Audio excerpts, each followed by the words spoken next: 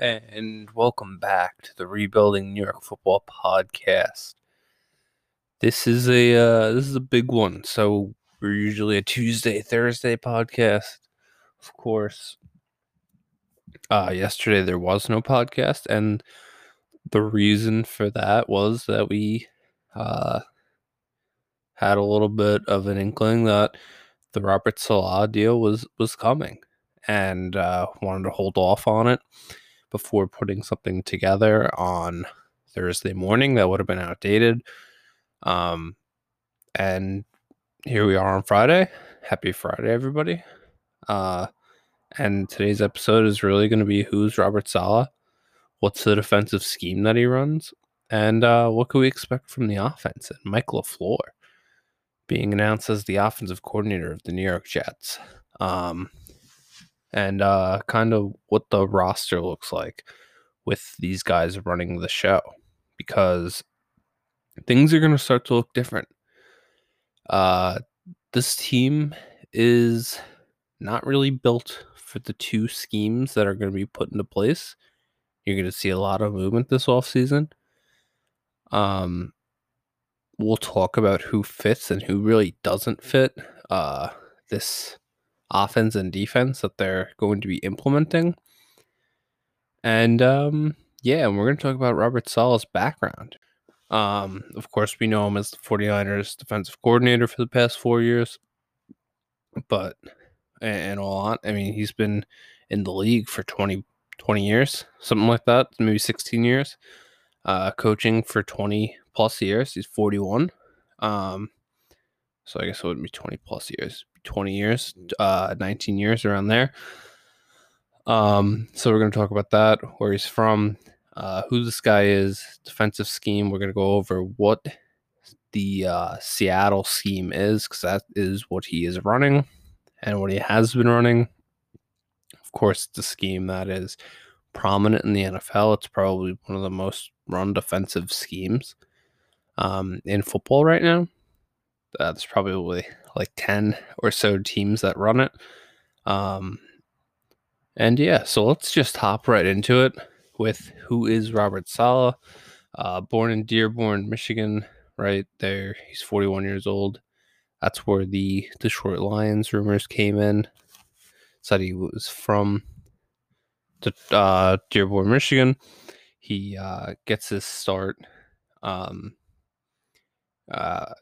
in Michigan as a coach, as a defensive assistant at Michigan State in Central Michigan. Of course, he attends college at Northern Michigan. He's in the class of 2000, 2001, around there. He majors in finance. He started all 4 years there as a tight end, earning all conference honors, and accepts a gig as a grad assistant with Michigan State in 2002. Bobby Williams was the coach at the time. He's the Oregon special teams coordinator right now, and John Smith was the defensive coordinator. So he was there at Michigan State in 02, 03, and then in 04 he takes a job as a defensive assistant for Central Michigan. Oddly enough, on that coaching staff was Matt LaFleur, the head coach of the Green Bay Packers. Those two would grow close over their time at CMU together, and Saleh would end up being the best man at LaFleur's wedding, something that I believe was everywhere in the NFC Championship game. And I think what's most interesting is that the head coach of Central Michigan at that time was Brian Kelly, head coach Notre Dame. It was his first year, and he brought these two guys on as grad assistants, and now they're both head coaches in the NFL. It's pretty cool. Wow, I'm very lispy today. I don't know what's up with that. Robert Saleh leaves Central Michigan and heads down to Georgia as a defensive assistant in 05. Mark Reich was the head coach at the time. William Martinez, who's UCF's one of their defensive coaches, now. He's assistant head coach, and I believe their secondaries coach. So he heads down there. Then he heads to Houston, where he becomes the Texans defensive quality control coach from 06 to 08. Gary Kubiak is his head coach, and Rich Smith is the DC, who is now with the Chargers, I believe, as the linebackers coach. Gary Kubiak I find interesting because that is a similar offensive scheme. Kubiak was one of the minds to toy with that Shanahan offensive scheme. He was one of the people that has made it into what it is today. Obviously, he was most recently with the Vikings as their offensive coordinator. But it's just an interesting crossover that he was coaching under Kubiak, who is a prominent name in the West Coast offense world. So he stays with the Texans for 2009-2010, where he becomes the assistant linebackers coach. What's interesting about this one is Kubiak is still the coach. Rich Smith moves on, and Frank Bush, the now former Jets defensive coordinator, was the defensive coordinator for the Texans at the time. So that's something to keep an eye on as the staff is made. That's someone that can be staying. Saleh has the connection there, and that's usually kind of how these things go. I don't know what role he would have. I don't know if he would be interested in it. Maybe it's a little weird for him because given that he was just an assistant linebackers coach, and the roles would be reversed in a big way. I don't know. It's just something to keep an eye on as we see the staff announced. So after the Texans in 2010, he gets a job with the Seahawks as a defensive quality control coach from 2011-2013. In 2011, Pete Carroll and Gus Bradley are there. Gus Bradley is, of course, someone that we're going to be talking about as we discuss the Seattle scheme later, given that he is pretty much one of the main defensive minds that came up with it. I think it gets attributed to Pete Carroll a lot, but I do believe that Gus Bradley had a lot to do with what it became because of how it stems off of Tampa 2. And Gus Bradley was down in Tampa Bay when Pete Carroll poached him to become a defensive coordinator. So Pete Carroll and Gus Bradley are there in 2011 and 2012. Gus Bradley gets the job with the Jaguars, but Saleh stays behind, and they win a Super Bowl in 2013 with Pete Carroll as the head coach, of course, and Dan Quinn as the defensive coordinator. So Saleh has a ring. And now you see Saleh move on after that season. 2014-2016, Jaguars linebackers coach. Gus Bradley is the head coach. And until 2016, where Doug Marrone takes over and Todd Wash becomes the defensive coordinator. Saleh stays there after Bradley is fired. And he coaches under Doug Marrone and Todd Wash, who were recently fired from the Jaguars job. They, of course, had it for 4 years after 2016, or 3 years. I guess it would be 4 years after 2016. Saleh moves on after the 2016 season, getting the defensive coordinator job with when Kyle Shanahan gets the head coaching gig with the 49ers. So he becomes the 49ers defensive coordinator from 2017 to 2020. It's 4 years, 1 Super Bowl appearance. He is 41, as I said, 6 kids. The personal life aspect is kind of hidden in some ways. It's interesting. It's not. This is a hire that, as much as it's about his defensive scheme, it's about who this man is as a leader and a CEO type. It's everything the Jets wanted when they were looking at uh, the list of head coaches. They were enthralled with how Robert Saleh interviewed. From everything I heard, this is not someone with any Joe Douglas ties, but someone that everyone was blown away with during the interview process. Um, and I do think that's a pretty big deal. Who do we see on his staff? That's an interesting question.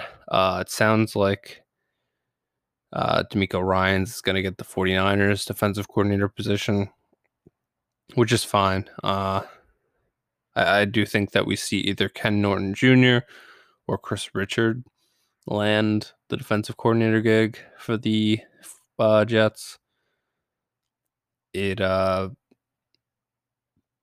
would have been probably going to Gus Bradley or even a Dan Quinn if the Jets had made this hire earlier in the weeks. Those two, of course, were both hired recently by the Raiders and the Cowboys.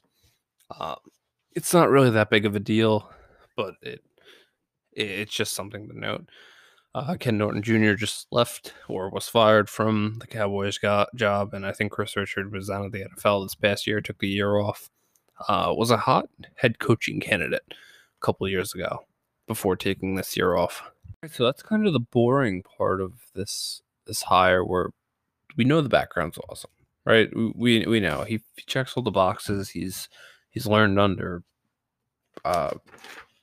Pete Carroll, Kyle Shanahan, Brian Kelly, Gus Bradley. He under Mark Reich, Gary Kubiak. He's been around a lot of different head coaches in the league. So that's kind of like we know that.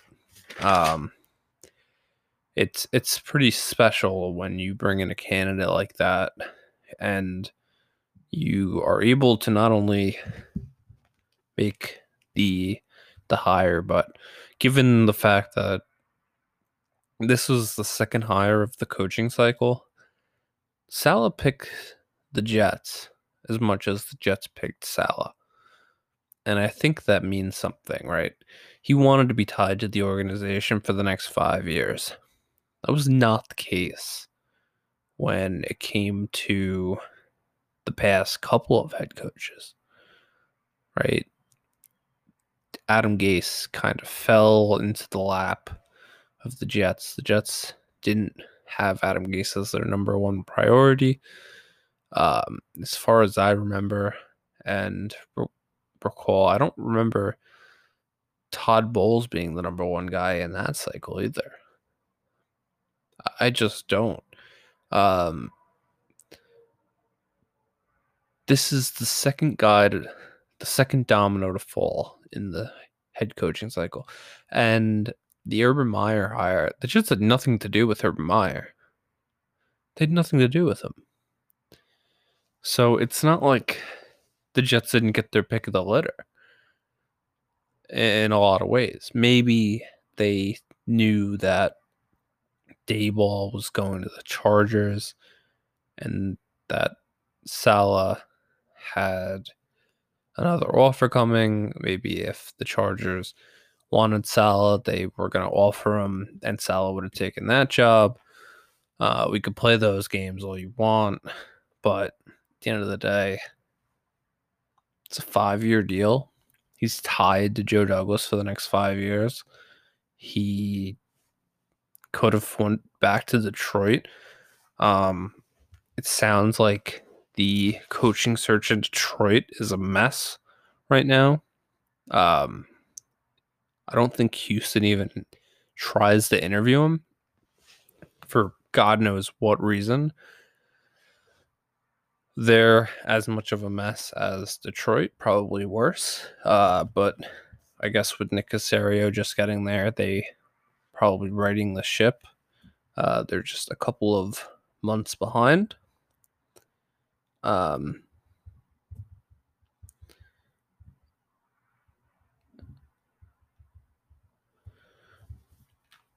at the end of the day, Saleh picks the Jets as much as the Jets pick Saleh, and I think that that's important because that just hasn't been the case with the past couple of coaches. It just hasn't. And it's interesting because the Jets were not the top job in this cycle, right? They could have been if they had the first overall pick, or they would have been second. In my opinion, the sorry, fixing my mic. Charger shop was the most appealing. The Jaguars, a close two, but it's maybe a bit of a risk. But you do have the first overall pick. Get a lot of draft capital to figure it out, and then it's the Jets. You want to throw Houston in there because they have their franchise quarterback. That's fine. They also seem like a mess. So anyway, moving on to what defense does Robert Saleh run and the history of that defense. So let's start this off with it was developed by Pete Carroll and Gus Bradley. Mostly Gus Bradley really put his input into this. The teams that run the scheme are the Seahawks, the Chargers, the Falcons, the Cowboys, the Browns, the Colts, obviously the 49ers, and the Jaguars run this scheme. It's a pretty simple scheme. It's play fast, not a lot of thought to it, but you need the talent and speed to use this scheme, or else it's kind of it's easy to gash for the offense. There's no if athletes aren't on the field. So what is it? It's a cover 3 press bail coverage. So the cornerbacks are jamming and dropping into cover 3 and trying not to get beat deep. Another way that it's called is cover 3 robber because the strong safety drops into into a low zone while the free safety ends up kind of being that center fielder. It's a spot that you're probably going to see Marcus May play, being that center fielder if they do in fact re-sign him. This scheme started as Tampa 2, and with Gus Bradley in Tampa, Pete Carroll would spend a lot of time in Florida in the offseason with Tampa Bay's staff, just picking their brain and whatnot. Before he got the job with Seattle, he brings Gus Bradley, who is the linebackers coach, along with him. So it's 3 deep, single safety meaning one safety's dropping. Corners play up in the face of the wide receivers, but they're really playing zone. They jam, don't let anyone behind them, and don't let anyone beat them deep. It's pretty much always zone. It's pretty simple because quarterbacks will always know what you're running, but simple is good because of how it makes players play. They play fast and simple, right? It's hard to gash the defense, but there are certain ways to beat them. Right? It's run so often in the league now that there are specific plays that are put into place that gash the zone and can kind of make defenses pretty much break their own rules in a lot of ways. Think about how you would attack a zone in basketball, right? Or for those of you who played I know we have a lot of Long Island people that listen, and maybe some Jersey and upstate New York, but think about how you attack a zone in lacrosse, right? It's nothing different. It's the same type of concepts when you're trying to break a zone in football. Obviously, it's a different game, but you're trying to kind of split the seam between the two guys or drag a guy out because you're filling the zone, right, with multiple players, things like that. Because at the end of the day, it's cover three and you're four under, um, right? So that's the next part of this. So you have three deep, four under. You have the three linebacker. It's 4-3. So you have the three linebackers playing hook curl zones across the board, and then the strong safety is also playing in that role too and dropping down to cover. Sometimes it'll be a three under, and the strong safety will play a different role. It depends on what variation are they playing, the situation, of course, but this is kind of just the base of the defense. You can get a little creative with it in terms of that. They don't blitz. That's kind of the whole point of this. Um, and the whole point of why the Tampa 2 defense was together is because guys like Tony Dungy, they didn't want to blitz guys anymore, right? So they would put Dwight Freeney and Robert Mathis, of course, with his time with the Colts, and he'd go after the quarterback with those two guys and not blitz anybody, and they'd just rush four and they'd get to the quarterback, and you have seven guys dropping into coverage, and you don't have to blitz anybody, and you're still able to get to the quarterback. It's a big deal. That's how you create a dominant defense, and that's why you're going to see the Jets address the edge position. They're going to bring in a pass rusher. It's going to happen.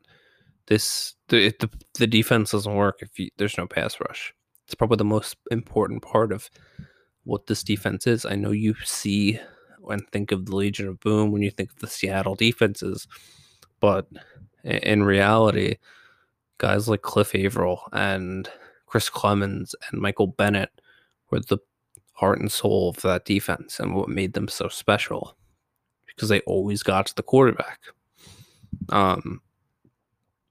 So it's stuff like that that can really make this defense. And we'll talk. I guess we could talk about it now. Jonathan Franklin Myers and Quentin Williams are going to have a field day in this defense. It's going to be go after the quarterback, you two, and we'll see who else they keep around on the defensive line. There's going to be changes. They're pretty well set up for defensive line wise for this defense. They're probably going to have to bring in outside linebackers now that it's going to be a 4-3. CJ Mosley is going to be that Bobby Wagner type. They're probably going to bring back Marcus May now, who's going to play the Earl Thomas role. Who is Cam is really the big question. And who is the pass rusher? Do you trust Ashton Davis to be that Cam Chancellor kind of guy? I don't know. He's raw. He would probably benefit from working with Saleh, but we don't know if they'll bring in another guy to play that strong safety role. I know I'd rather have the 2 first-round picks and the third, but Jamal Adams would have fit this role really well. He's playing that role in Seattle. So yeah. Franklin Myers and Quentin Williams will flourish with the defense. Bryce Hall would fit well. You're going to see long, fast corners make appearance at the position. You don't need to pay at the pay for players.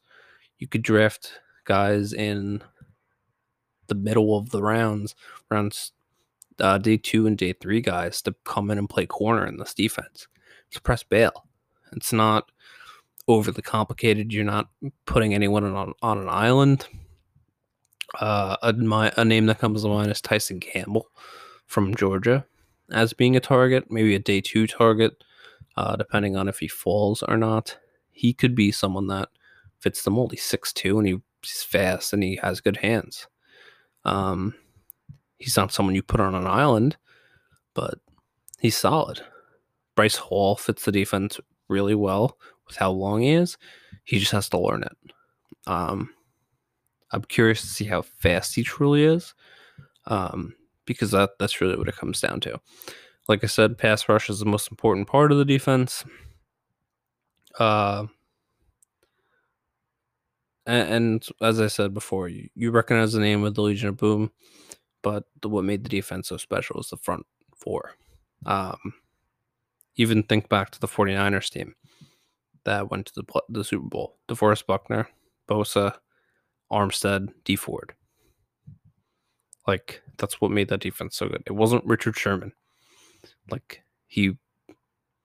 Richard Sherman is a shell of his former self, and that's no disrespect to him.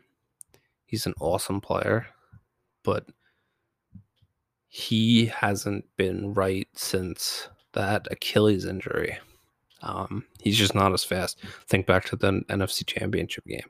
Devontae Adams cooked him. But what made that defense so special is the front four. So that's pretty cool to see an emphasis potentially on pass rush. We haven't seen that since, I guess, the Rex Ryan days. And even then, there was no real premier pass rusher. We haven't seen that since the Jonathan Abraham days. John Abraham. Wow.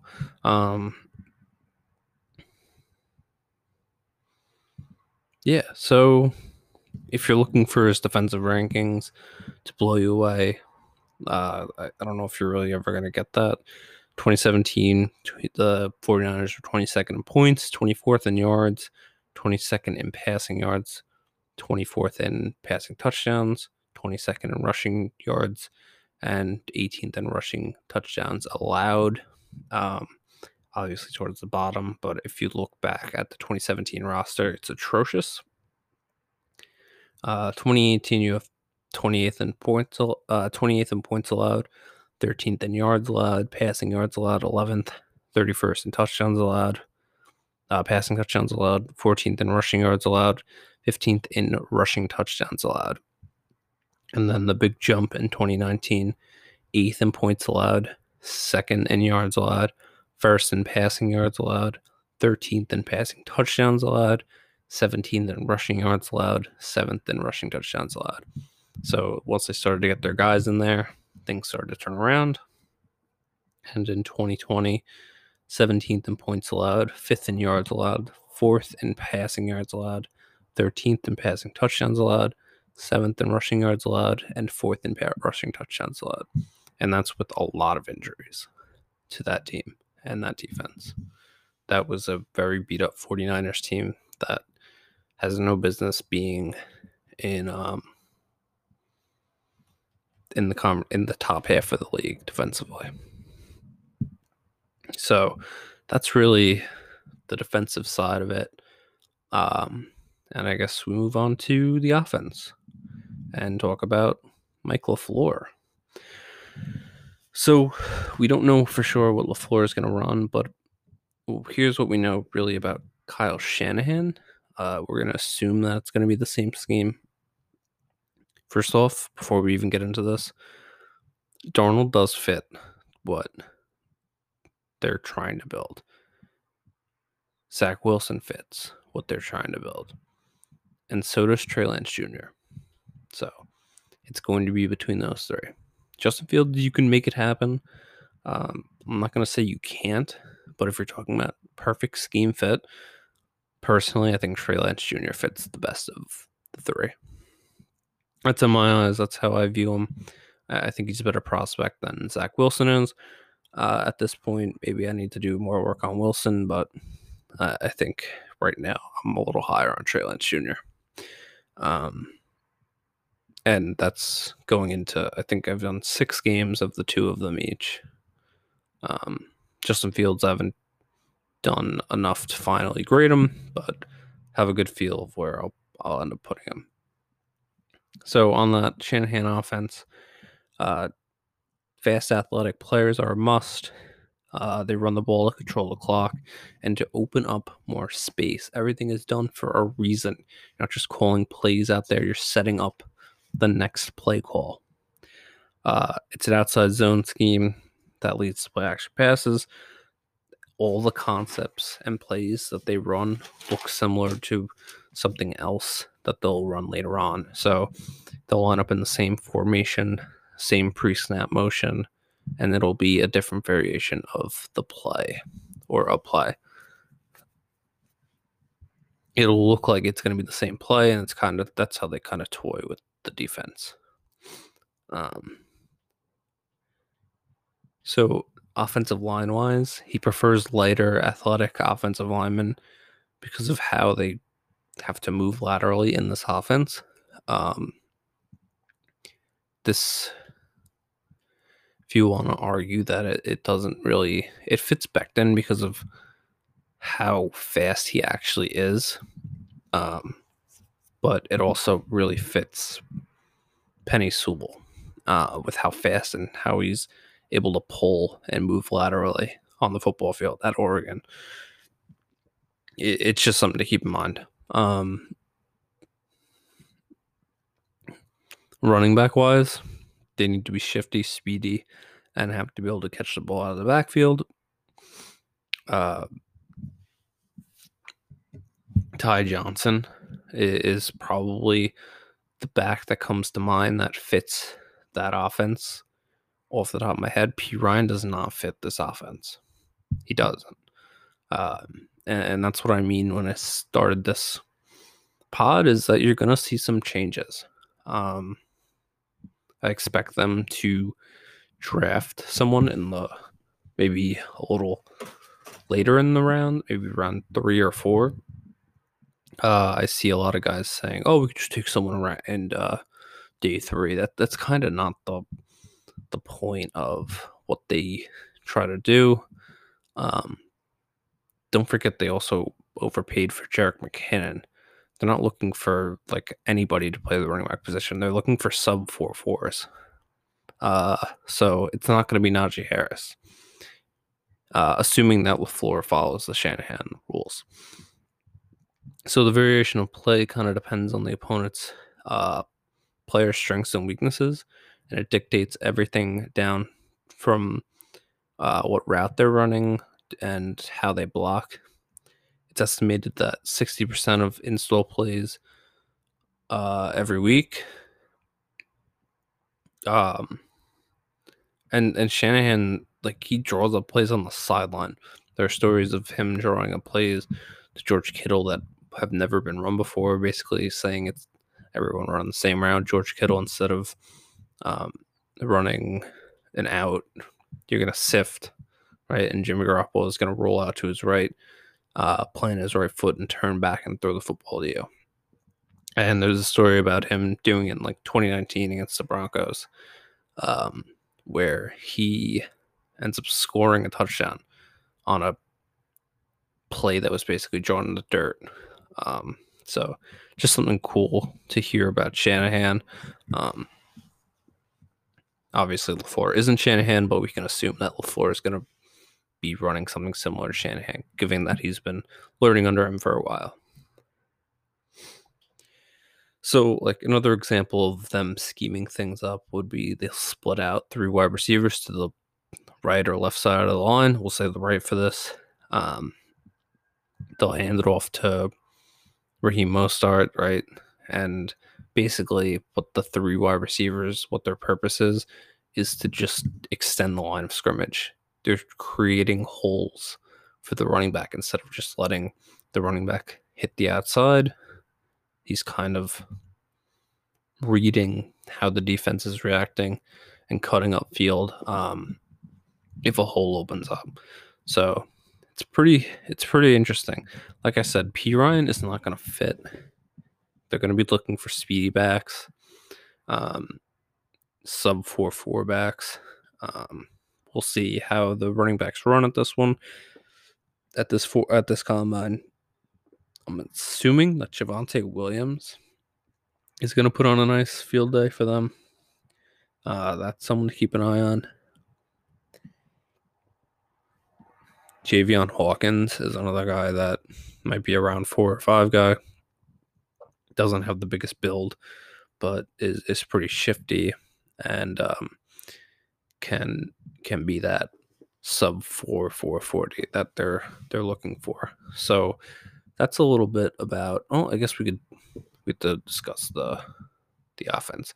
I don't see any of the interior offensive linemen staying, besides maybe McGovern because of the contract obligation.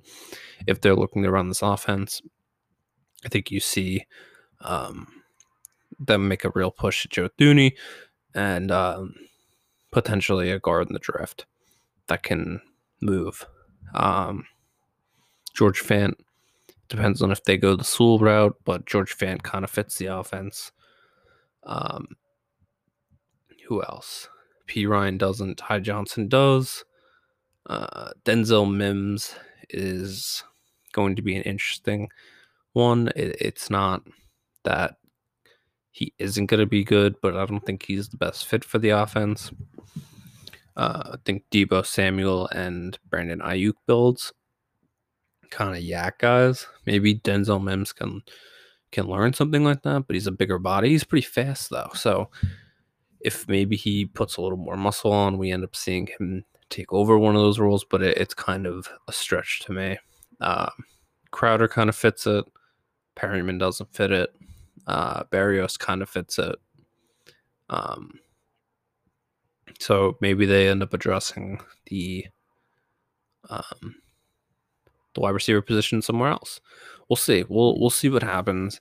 I don't even know if LaFleur runs the Shanahan offense. We don't know yet. So, and we don't know if he has his own stuff that he's been getting ready for. So, I'm definitely not gonna sit here and say that Mims it's a weird fit.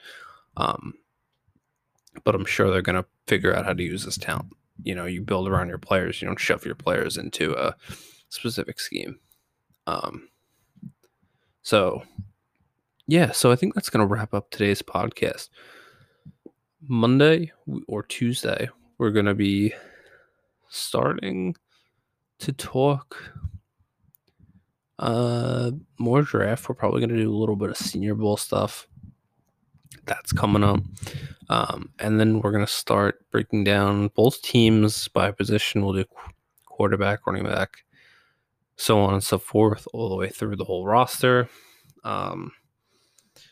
We'll do a special breakdown of the rest of Saleh's staff. We'll do the Giants staff as well, assuming there are going to be changes there, as there are for every staff. But thank you guys for listening. I know it's a short one, but this is a great hire for the Jets, and he is a good defensive mind, a great defensive mind, really. And you should be excited about what the offense can be